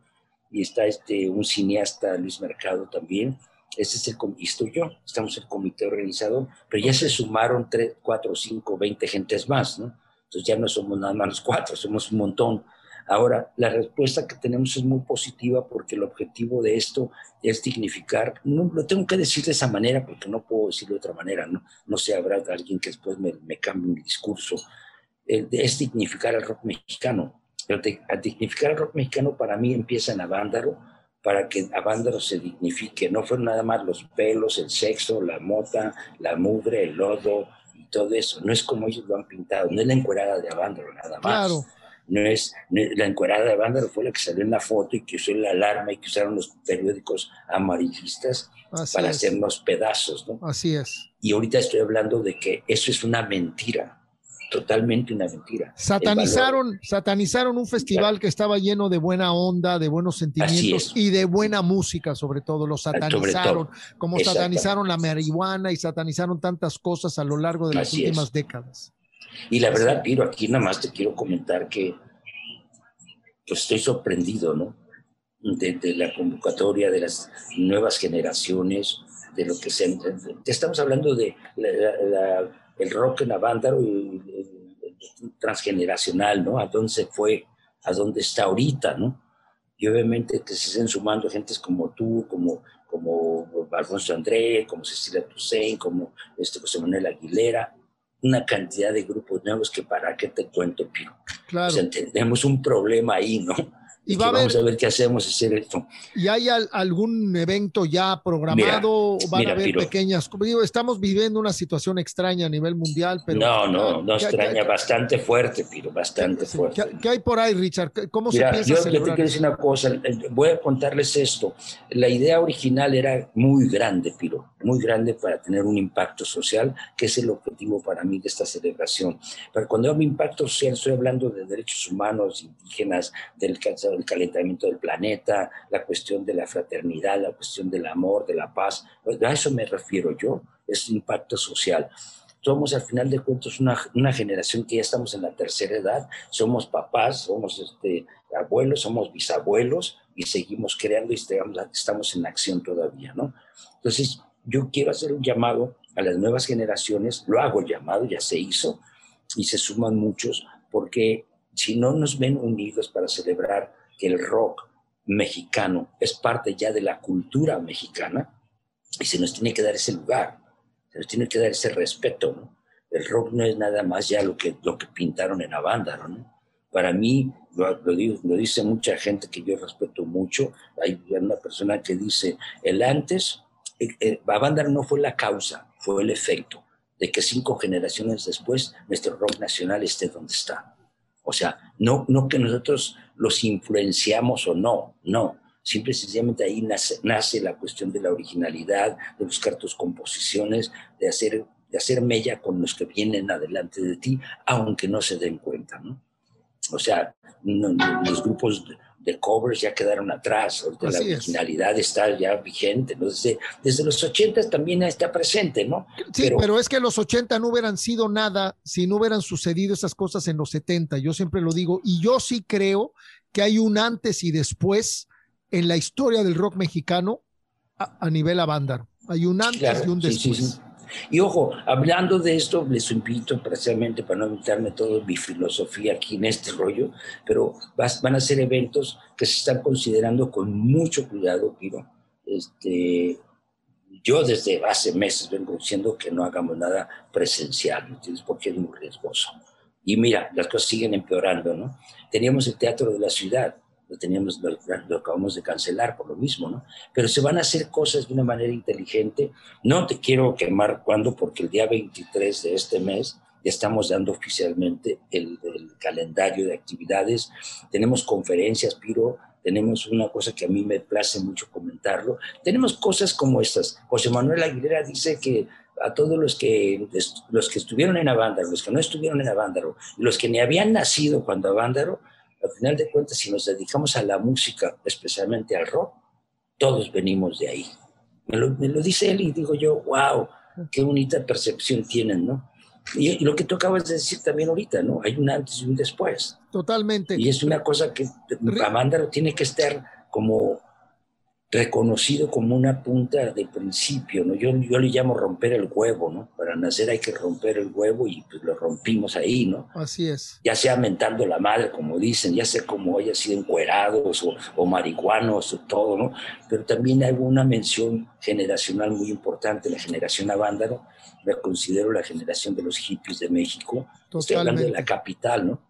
Y estoy hablándote de eso porque al final de cuentas hay políticos que estuvieron en Avándaro, hay empresarios, es gente de bien. No nos quedamos en el viaje como nos dijeron que estábamos locos, ¿no? Y que nos íbamos a hacer el mal ejemplo para la juventud. No, sí. No, una generación que ya pasó. ¿Qué habría pasado? ¿Hasta dónde estaría el nivel del rock mexicano si no hubieran hecho ese veto de tantos años, ¿no? Porque a finales de los 70 se empezó medio a abrir un poquito. Pero imagínate lo que hubiera pasado. Sí, muy buen la evolución que hubiéramos tenido, lo rápido, hubiéramos crecido a pasos agigantados. Así es, así. Y estás hablando de una década que, ojo, también hago notar otra cosa. El gobierno con las cosas que tenía y la prepotencia que tenía y lo retrógradas de los políticos en ese tiempo, no lo puedo decir de otra manera, por no decir pendejos, pero bueno, lo digo así, retrógradas, pues sí, porque soy más decente, ¿no? Lo más importante de esto es que aún a la fecha ahorita, o sea, en ese tiempo cuando prohibieron el rock, prohibieron también todas las artes, cerraron academias de artes y todo, y me he estado informando de eso por todo lo que está ahí de investigación que ha salido de Avándaro. Déjame darte datos bien interesantes, Piro. Tenemos Solchigua, es un grupo que estoy produciendo. Me gustan mucho.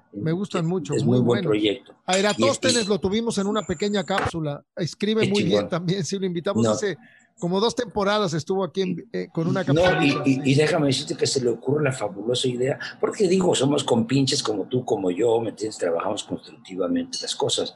Cuando de repente se mete al viaje esto, dice, se me ocurre una cosa y lo voy a hacer, que voy a convocar de Avándaro desde la academia. Dije, ¿a qué te refieres? Pues, tiene ahorita 13 doctorados en antropología y esto y otro, para hacer un escrito de 3 cuartillas, 5 cuartillas, lo tienen que leer ellos, y eso es parte de los 4 jueves de septiembre, esas son las conferencias hechas. Se pensaba desde la UNAM, pero ahora estamos hablando de lo que está pasando, virtuales todas, ¿no?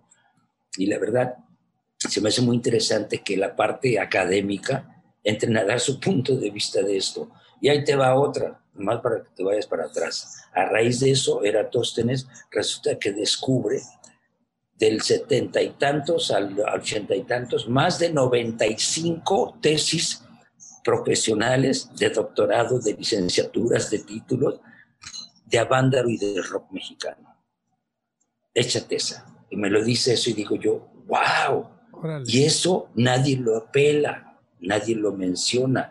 O sea, para mí, dignificar al rock mexicano, empezando dignificando a Avándaro, va a cambiar todo el panorama de lo que estamos padeciendo. No tienes seguridad social, no tienes respeto, te dan una plaquita y reconocimiento, pero no tienen ni para... Sales de una celebración que te dan una plaquita, una medalla, y no tienes ni para el taxi, ¿me entiendes? O sea, mueres en indigencia. Increíble. O sea, Kiko Increíble. Bandido murió en indigencia con un Increíble. dolor tremendo, ¿no? Me consta, Y eso es lo sí. que hay que proponer cuando hablo yo de unirnos, estoy hablando de tener fuerza, ¿no? De tener fuerza, ¿no? Que estemos en el mismo canal, no de exigir, sino de concientizar, ¿no? De concientizar lo que se puede hacer. Bueno, mi Totalmente Piro, de acuerdo. ya te eché mi comercial, festivalavandaro.com, es la página oficial, ahí te van a enterar de todo. Sí, aquí abajo. Las transmisiones, Aquí abajo perdón, ponemos los links.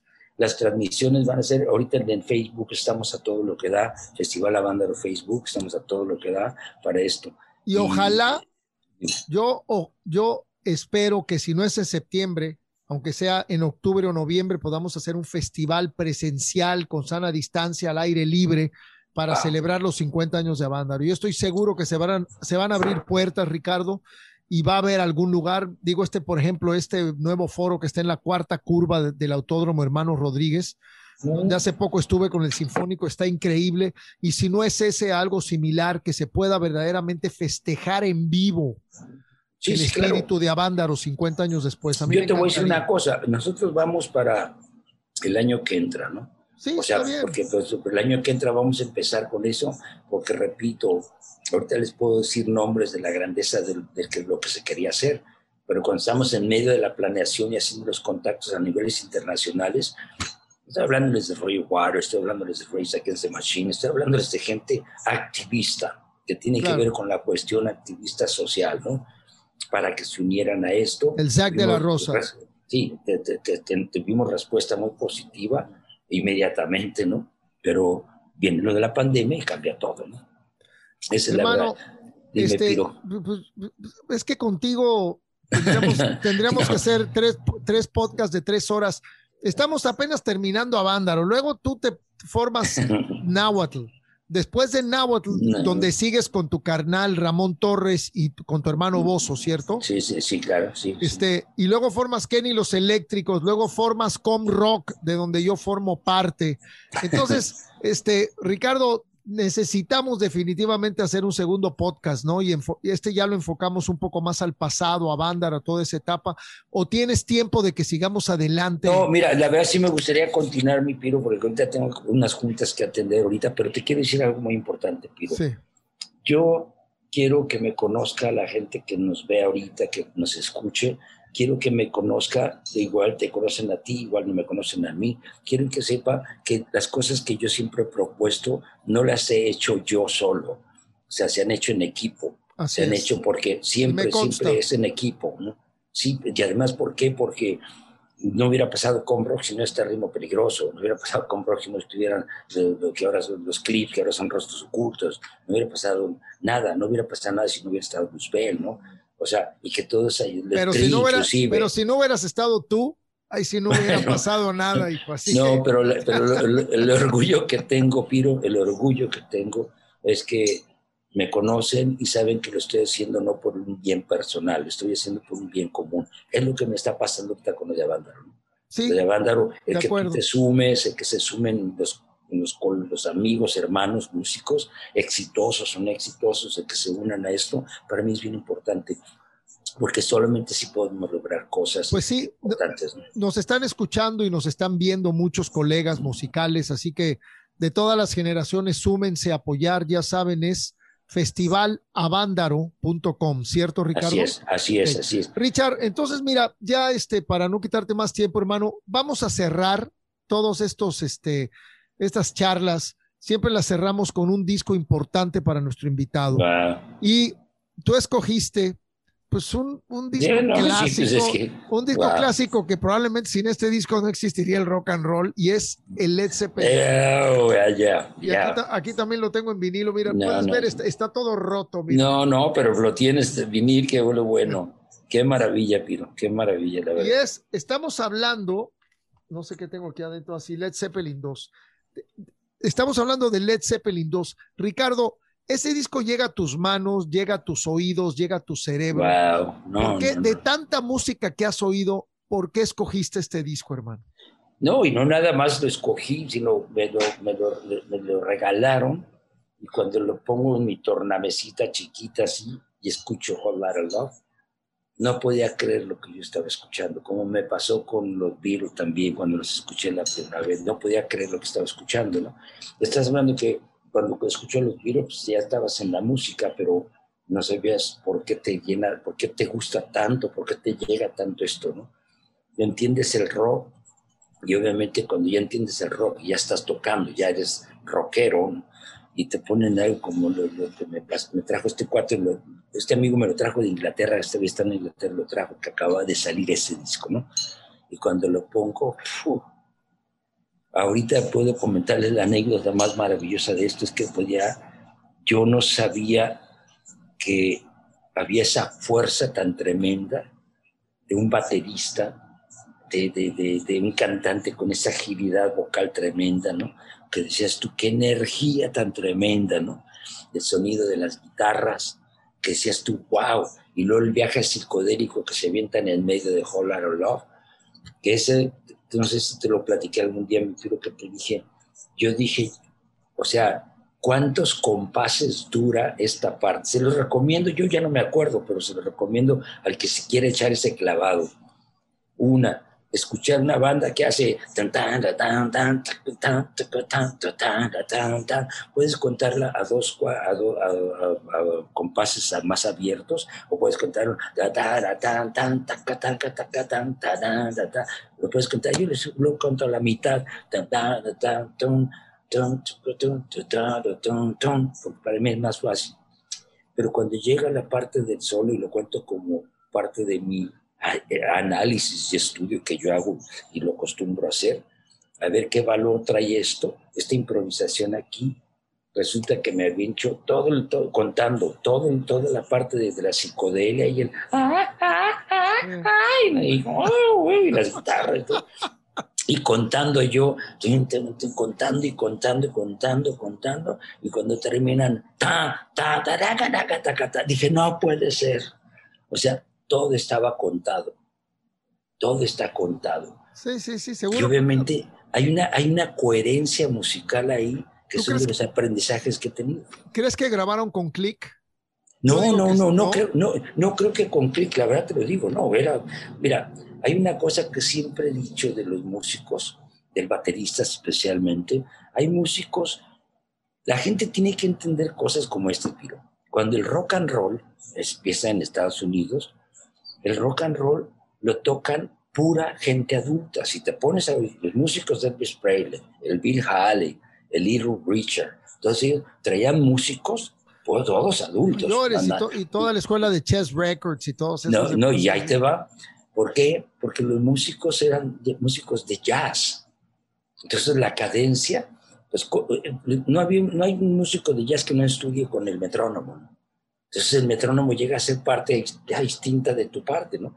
Entonces tienes una cadencia, pero porque ya el clic interno ya lo traes adentro de ti, ¿no? Ya lo traes, o sea, cuentas y sobre esa cuenta se van a ir todos. Y todos son músicos de jazz, todos estudian con click. Cuando tocan juntos, pues obviamente se amarran porque traen el click interno ya, ¿no? Entonces tú escuchas la del rock de la cárcel de Elvis Presley y dices, no puede ser, perfecta, ¿no? Y son cosas de valores musicales que he aprendido en la vida. Y tú sabes que Whole Lotta Love, creo que le tenían que haber dado créditos a Willie Dixon y no se los dieron, y más años después hubo una demanda, o no me acuerdo si era Heartbreaker o algo por ahí, y también tuvieron una bronca con Howlin' Wolf. Sí, claro. Hay unas rolas de este disco que están como basadas en covers de ellos y no les dieron crédito, pero bueno, eso es otra historia. Lo importante es que es el segundo disco de Led Zeppelin lanzado el 22 de octubre de 1969 en Estados Unidos y el 31 de octubre del mismo año en el Reino Unido. Las sesiones de grabación del álbum se llevaron a cabo en varios lugares del Reino Unido y en Estados Unidos, de enero a agosto del 69. Ricardo, no sabía todo eso. Cuando se hacían los discos en 8 o 9 meses, nosotros venimos de hacer los discos en 3 semanas, en un mes. Así es. Y además lo produjo Jimmy Page. Jimmy Page, el productor. Un gran logro en su carrera, ¿no? Porque este disco es un clásico.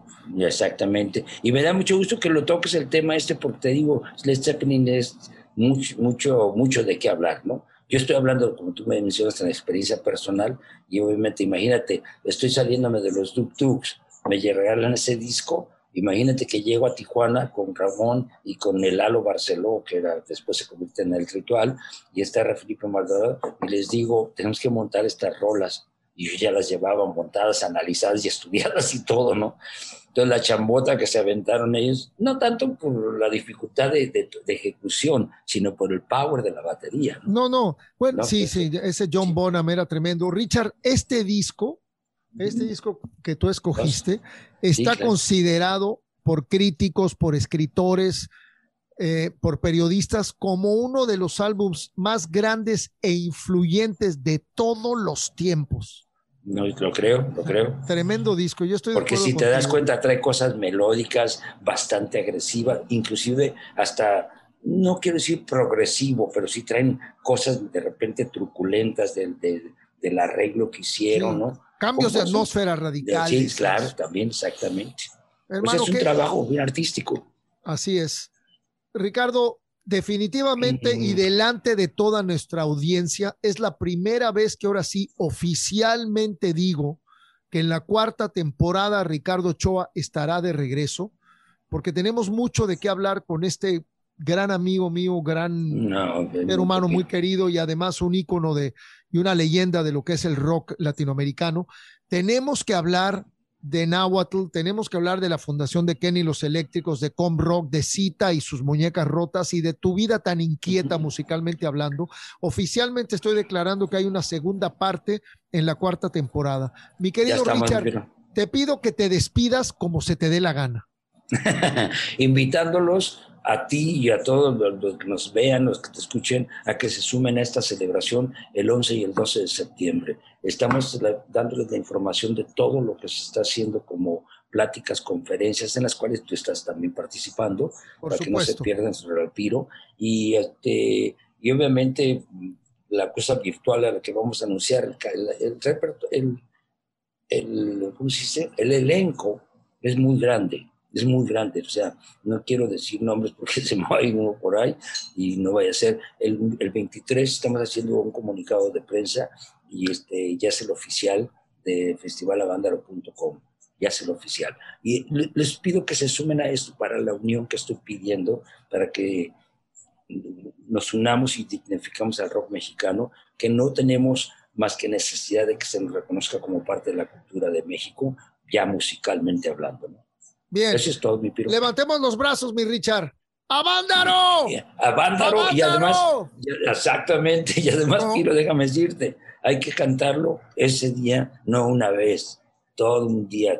Eso. Tenemos Aguascalientes, tenemos Guadalajara, está Monterrey, está Tijuana, están otros estados que se están sumando a esta celebración. Es muy importante.